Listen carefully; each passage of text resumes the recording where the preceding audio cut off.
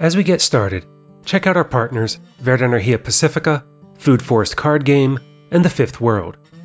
Each offer ways to improve your understanding of permaculture through direct experience, games, and storytelling respectively.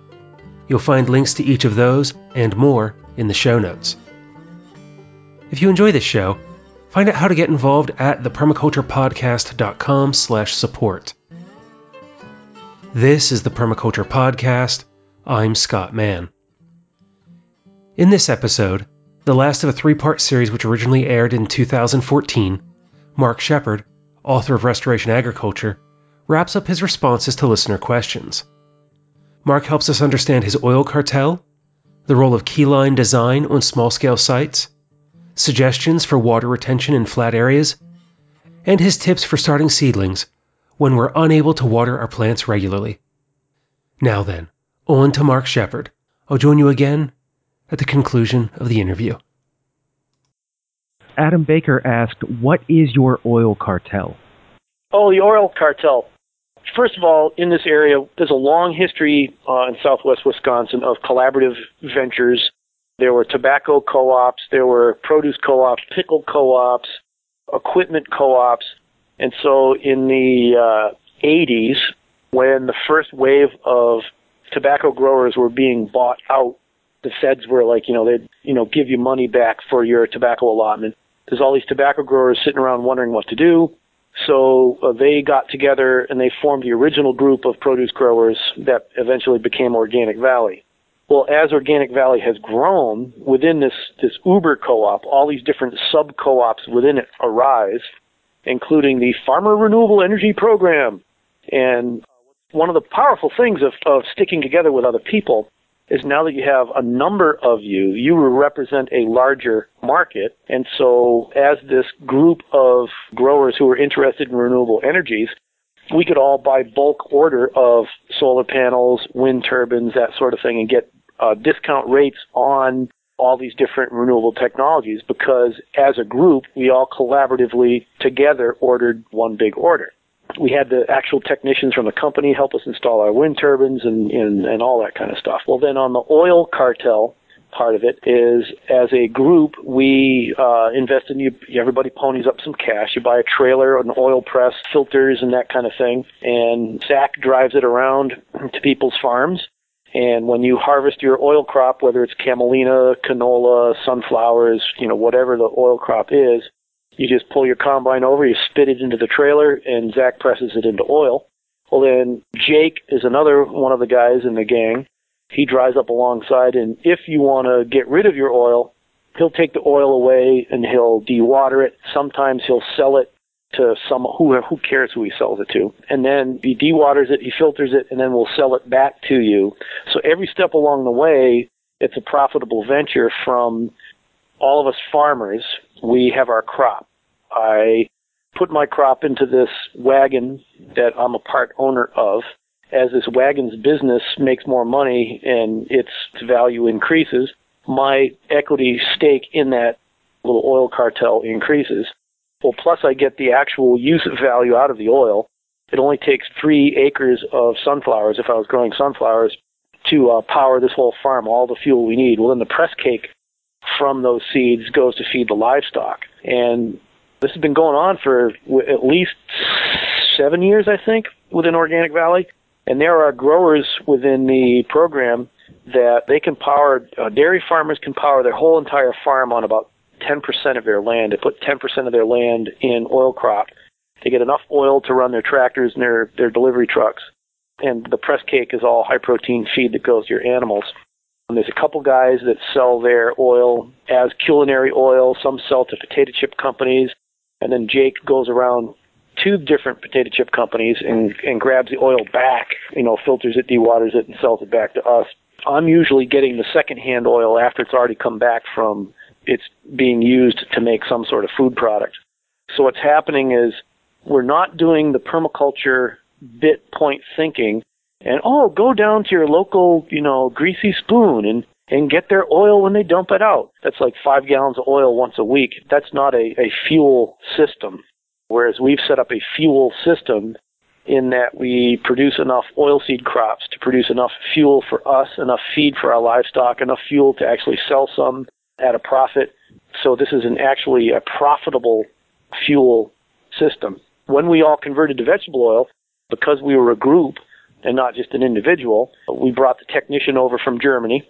We all spent a week down at the Organic Valley shop. The whole internal fleet at Organic Valley, it delivers eggs from place to place, the shuttle trucks that move cheese from the bulk plants to the cutting plants and butter and all that kind of stuff. All the shuttle trucks are on vegetable oil. Then that first time that we did it, there was at least 6 or 8 individual farmers that we converted all of our tractors to run on straight vegetable oil. And since then, we've converted a truck and a personal vehicle to run on straight vegetable oil. It bypasses the need to use some of the energy that's embodied in vegetable oils in order to convert it into diesel fuel, because the number of calories that are available for explosion and traction are reduced when you convert it into diesel fuel. If you just burn it direct as vegetable oil, you gain more total calories out of that oil without having to chemically convert it first. So I guess that's kind of like a short and long of the what is the oil cartel. And it goes back to permaculture design. Let's design from reality. How much fuel do you use? So how much fuel do you need? How many gallons of oil can you produce per acre? And what's neat about how we're doing it is we're not taking food out of the human food supply. We're not taking corn that could have fed people. We're taking oil crops that are usually pressed for oil that are used to cook food for the human food supply. And then we're actually recycling that oil, not from our local greasy spoon down the road, but from the factories that have hundreds of thousands of gallons of it. They bring in train car loads of the stuff on a weekly basis. We're talking about a real scale fuel system that's ecologically sustainable and economically profitable. And it all goes back to the idea of let's be real and let's use permaculture in a way that works in reality. Real world permaculture for farmers. Real world permaculture for everybody. Let's do this for real. And I'm thinking about how I could apply that in Pennsylvania in a way that gets me to rethink about the ethics and the principles to build the on-the-ground techniques that's not an herb spiral, that's not hugelkultur, unless it's appropriate for that space, for the actual issues that are here. Farmers in Pennsylvania are being encouraged to install riparian buffers because of the total maximum daily load for part of the Chesapeake Bay plan to reduce the amount of runoff and pollutants that make it to the bay. But by taking that land out of production, then they lose some of their income. That's a 100% perfect restoration agriculture solution ready to happen.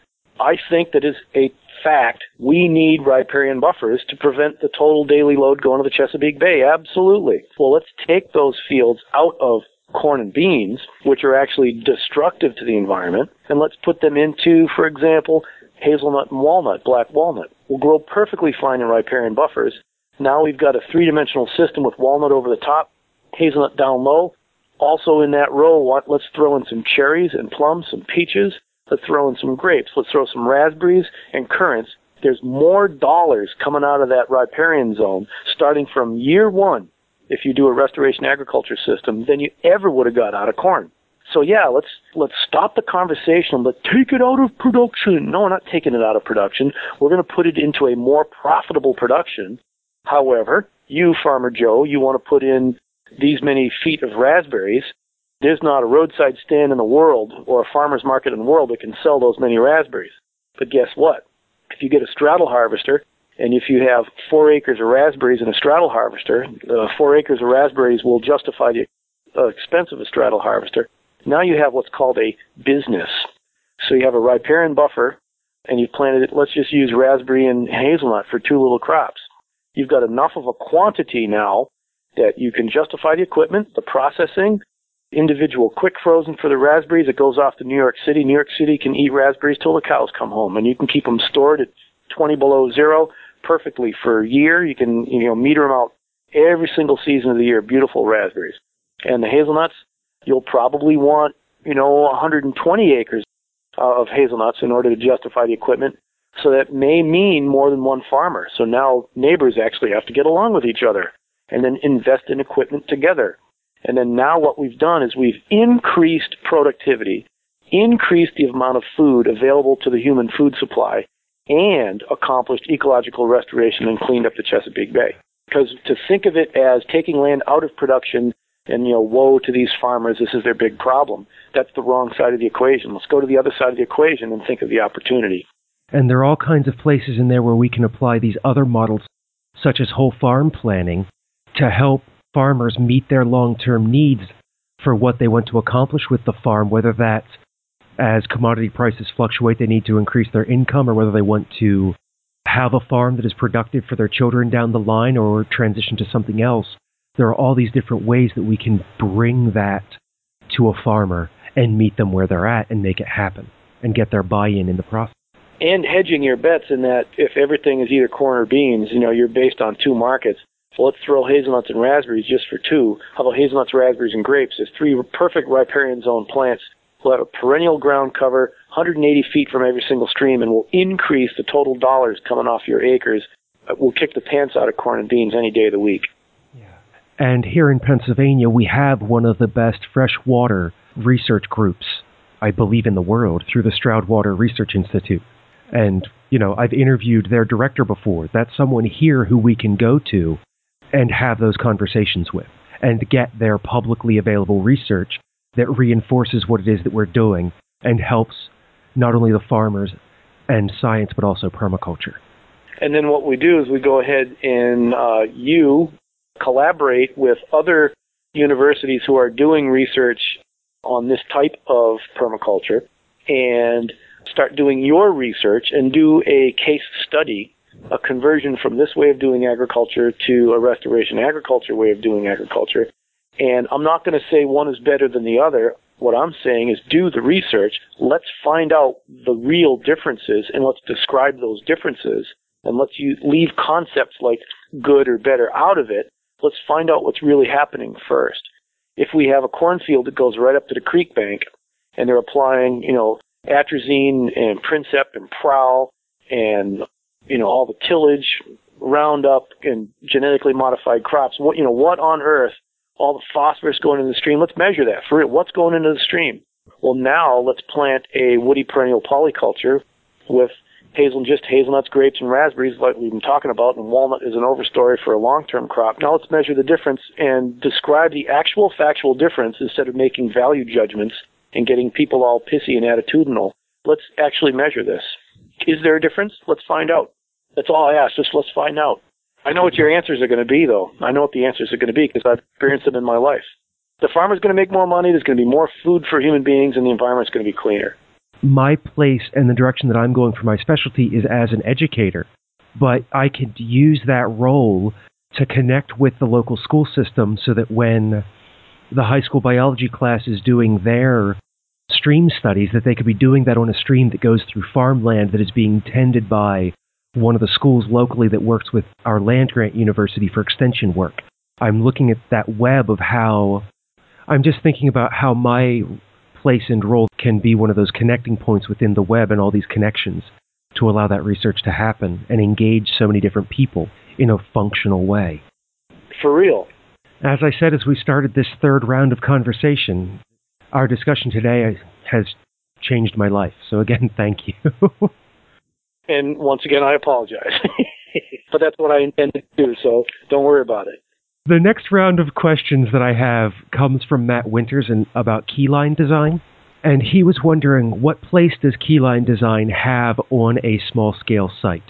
Keyline design has a place to play on all size sites, whether you're dealing with a 15-foot plot in the front of your apartment in the city or a 15,000-acre ranch somewhere in the West. The long and short of it is what we're striving to accomplish with keyline design is optimizing the distribution of rainfall as it falls on the land. When rain falls anywhere, whether it's in the flatland of central Illinois or in the hill country of Pennsylvania, the shape of the land makes that water move to the valleys. It concentrates, it becomes deeper, it starts to move, it becomes faster, it becomes erosive, and it goes away. An inch of rain that falls in Pennsylvania, in deep hills of Pennsylvania, the inch that landed on the ridge doesn't actually stay on the ridge. It goes down to the valley. So the inch down in the valley is the original inch plus all of the inches that came from the ridge. So the ridges end up being drier, the valleys end up being wetter. Whether you're dealing with 15-foot diameter circle or 15,000 acres, like I said, the idea and the goal with keyline design is to even out that water distribution across the landscape. So with simple earth-moving techniques, or in some cases not even moving the earth, but just slicing the earth with a yeoman's plow or a subsoiler, we get the water to spread from high in the landscape at the valleys and slowly move towards the ridges downhill. We can't make water move uphill, but we make it move downhill from the highest valleys to the ridges. So as small as you want, as big as you want. I believe that kind of gets at the next 3 questions that Matt had. Do you mind if I kind of bundle them together? Go for it. Is there a minimum size of a site where it makes sense to go from swales to incorporating keyline?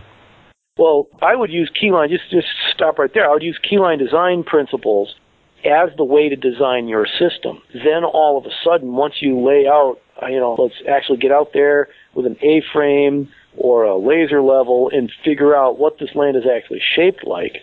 Now we make a decision, do we use swales or do we not use swales? Because you may not want or need to use swales. Need, I don't know if there ever really is a place for that word with swales. These are all choices. How our world is set up is that we human beings are making management decisions all the time. If you choose to use swales as part of your management strategy, understand what is the big picture, what is the pattern, why are you using them, what goals are you attempting to accomplish, what feedback mechanism do you have in place to let you know whether you're accomplishing those goals or not, and then how will you redesign if you're not accomplishing your management objectives.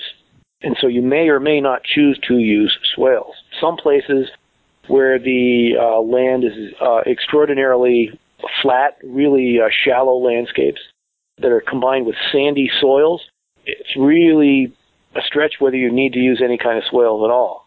If you are on a situation like that with really shallow hills, flat land, and sandy soils, but you're in the north where the ground actually freezes, I do recommend swales because quite often you'll end up with at least a few rain on snow events in the late winter, or at least you'll have a lot of snow melting, and that just shaping the tillage pattern according to the keyline pattern won't really be enough to capture and spread that water, so you will have lost a lot of the snow resource.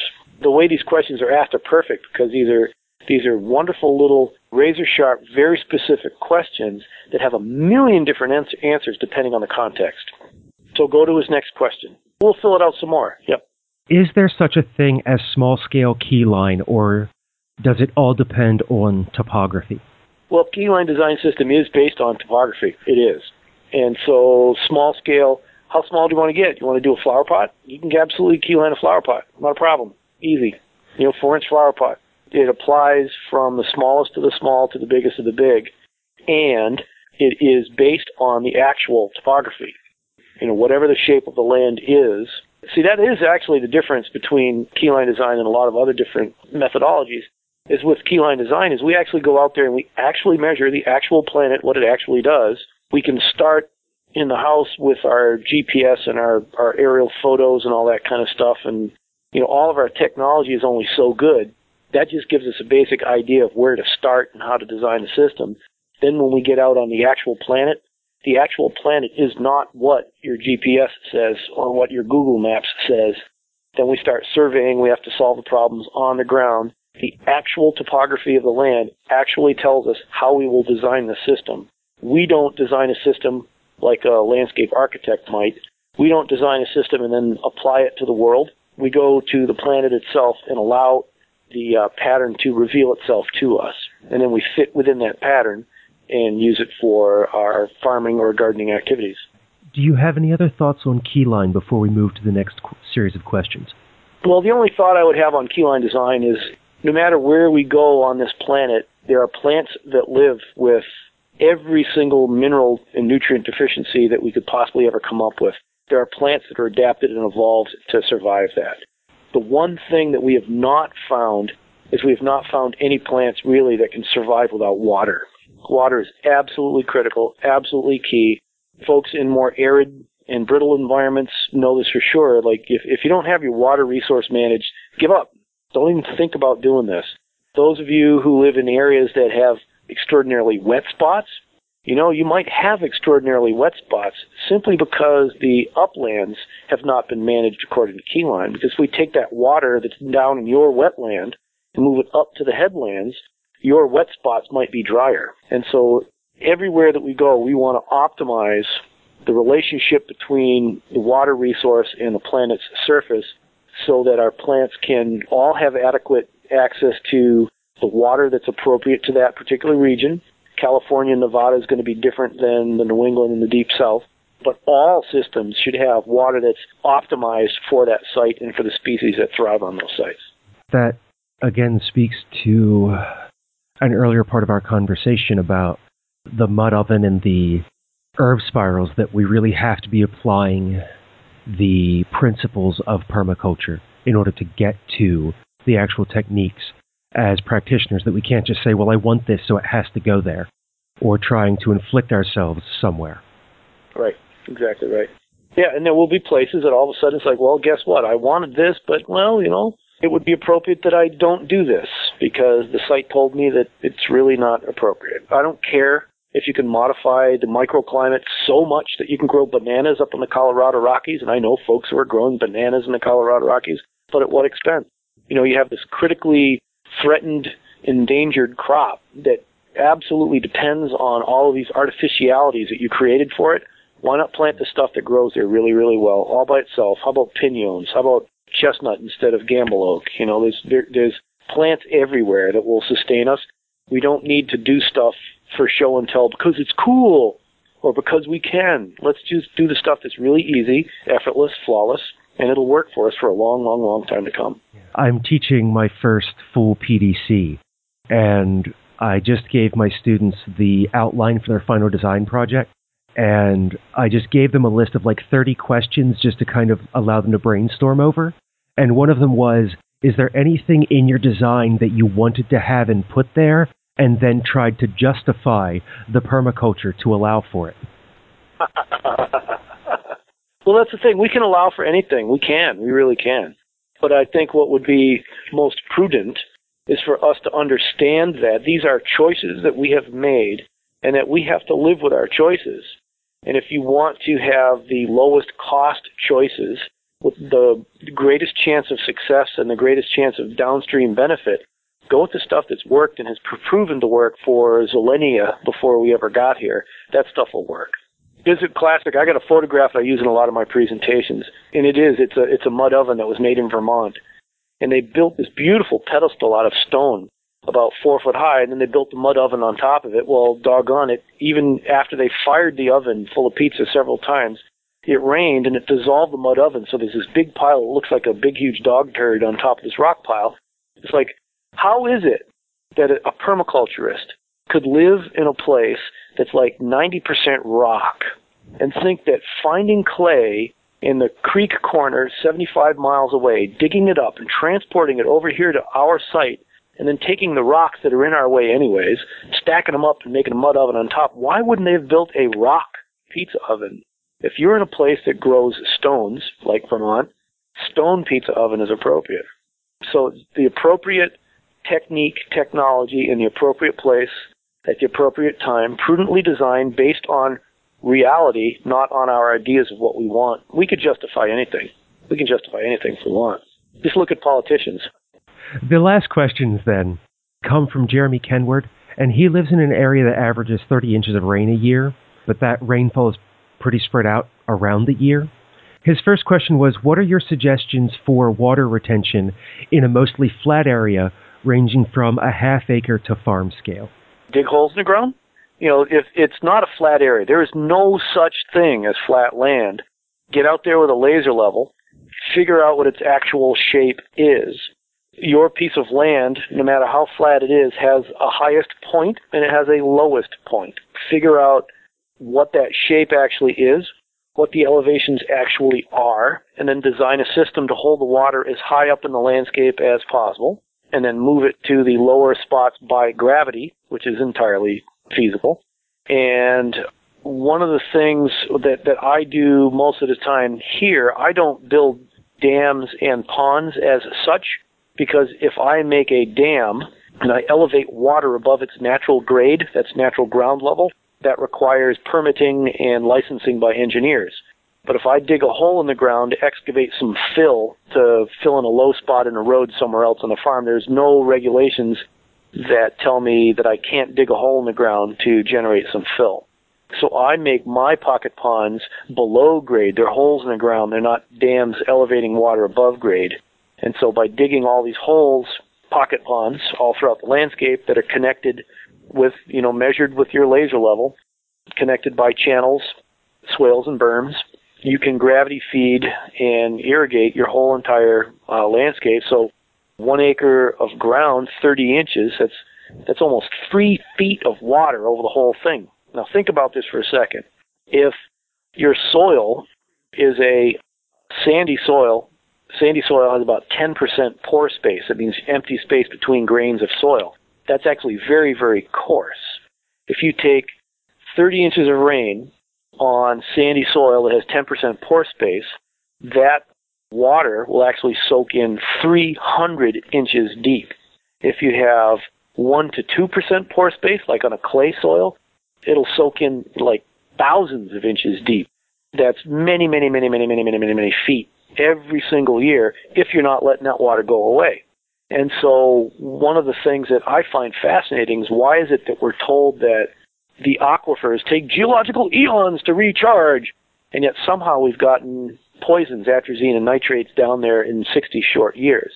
We can recharge the aquifers if we do some subtle changes, redesign the surface of our farms so that the water that strikes the land spreads out, has residence time in the landscape so it can actually soak in, not concentrated in valleys, therefore making waterlogged spots, but distributed across the whole entire landscape. So we now have a completely hydrated landscape that now gives us more opportunity for productivity, especially with our longer-lived and deeper-rooted trees and shrubs and bushes and vines. So I would dig holes in the ground according to a keyline design layout. And the last question from all this, which... I don't believe that for a minute. Last question? The last question that I received when I asked for questions is, what tips do you have for establishing seedlings in areas where you are unable to water daily or weekly? That would be a water management strategy, and it would also depend. Here's a beautiful example. This totally depends on where you're at. If you're in Vermont, for example, on a steep hillside, it's like 90% rock and the other 10% is clay. You get 45 to 50 inches of rain a year. You basically have a vertical swamp. If you were to dig a depression, it would accumulate too much water. You put any tree seedlings out there, they would drown. So in a situation like that, or a situation like I've worked with in central Manitoba, where they are about as level as you can get. They only had 18 inches of drop over 1.5 miles. It's very flat, and it's perfect blue clay. In order to get any kind of woody plant established, you had to dig a swale. Well, you're right at lake level, so when you dig a swale, it fills full of water, but you needed to dig a swale so you could make a berm, that the berm is now soil that's not totally saturated with water. Now you can get trees established. So in Vermont, you would want to, and in that part of Manitoba, you would want to make an elevated mound and plant your trees on top of the mound so they get adequate drainage. Where some places I've worked with in California, Saskatchewan, Africa, where it's bone dry, 5 inches of rain a year, you would dig a depression and make a mound. Well, the mound is used to shade the depression, and then any water that does accumulate now concentrates in the bottom of the depression. You plant your trees in the bottom of that depression. So here we have the same technology, digging a pit and making a mound. In Vermont, you would want to plant on the mound in order to keep the plants dry. In California and Africa, Nevada, you would plant in a pit in order to keep the plants wet. So the same technique will have a different result in a different context, no matter where you use it. So where is this person from that asked the question? They had 30 inches of rain. Was that them? Yes, it is. Put seeds in the ground. Seeds in the ground. Walk away. And the ones that don't survive, you're not interested in anyways. 30 inches of rain, you can grow anything. If they don't make it because of your water distribution, I know it's places I work in Oklahoma, they get like 45, 50 inches of rain a year, and they remember both storms when it happened. And the rest of the year, it's like 1,000,000 degrees. It's the Arizona desert heat. It's amazing. So in that situation, that's probably not enough to do a total ignore it. But if you got 30 inches of rain evenly spaced throughout the year, seeds in the ground, walk away. The Mark Shepard version of do nothing gardening? That's right. Stunned, sheer, total, utter neglect. And now I have to qualify that. You can do more than total, utter neglect, and that's your choice. The sheer, total, utter neglect will work no matter where you are on this planet. However, the harsher your climate is, the colder the cold, the hotter the hot, the drier the dry, the wetter the wet, the more likely you are to lose a higher percentage of the plants that you actually put in the ground. If you have, like this guy, the 30 inches of rain evenly spread throughout the year, he's got the highest chance of succeeding with sheer, total, utter neglect, because it's just a moderate, nice climate, plenty of water, everything's fine. So you may choose to do more, and that's okay. That's your choice. And again, we need to know the area that we're working with, the plants that we have available, in order to appropriately apply these techniques. Correct. The context is everything. Well, that actually covers all the questions that we have. Do you have any last thoughts before we bring our third round of conversation to a close? Really, the only comments that I would want to make are comments of a little bit of encouragement, but with goading behind it. And if the goading doesn't work, then a cattle prod and a gorilla bite in the butt. Is that, come on, people, we know what's right. We know what needs to happen, and it's time to stop fooling around. It's time to really produce earth care, really produce people care, and to really create some kind of equitable systems. And in order to do that, you may feel it's appropriate to totally walk away from this system. But if you're going to walk away from this one, I insist that starting today, you have a replacement system in place. And now it is time for all of us to do a radical 100% redesign of everything in our lives, from where we get our food, where we get our fuel, where we get our energy, where we get our clothing, how we exchange goods and services between and among people.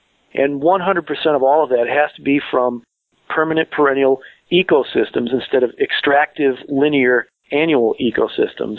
And they have to be from socially just and economically just systems for real. No more screwing around, because the work that needs to be done on this planet is way bigger than any of us can do alone. And the only reason why it might seem overwhelming is because there's too many of us that aren't carrying our own weight.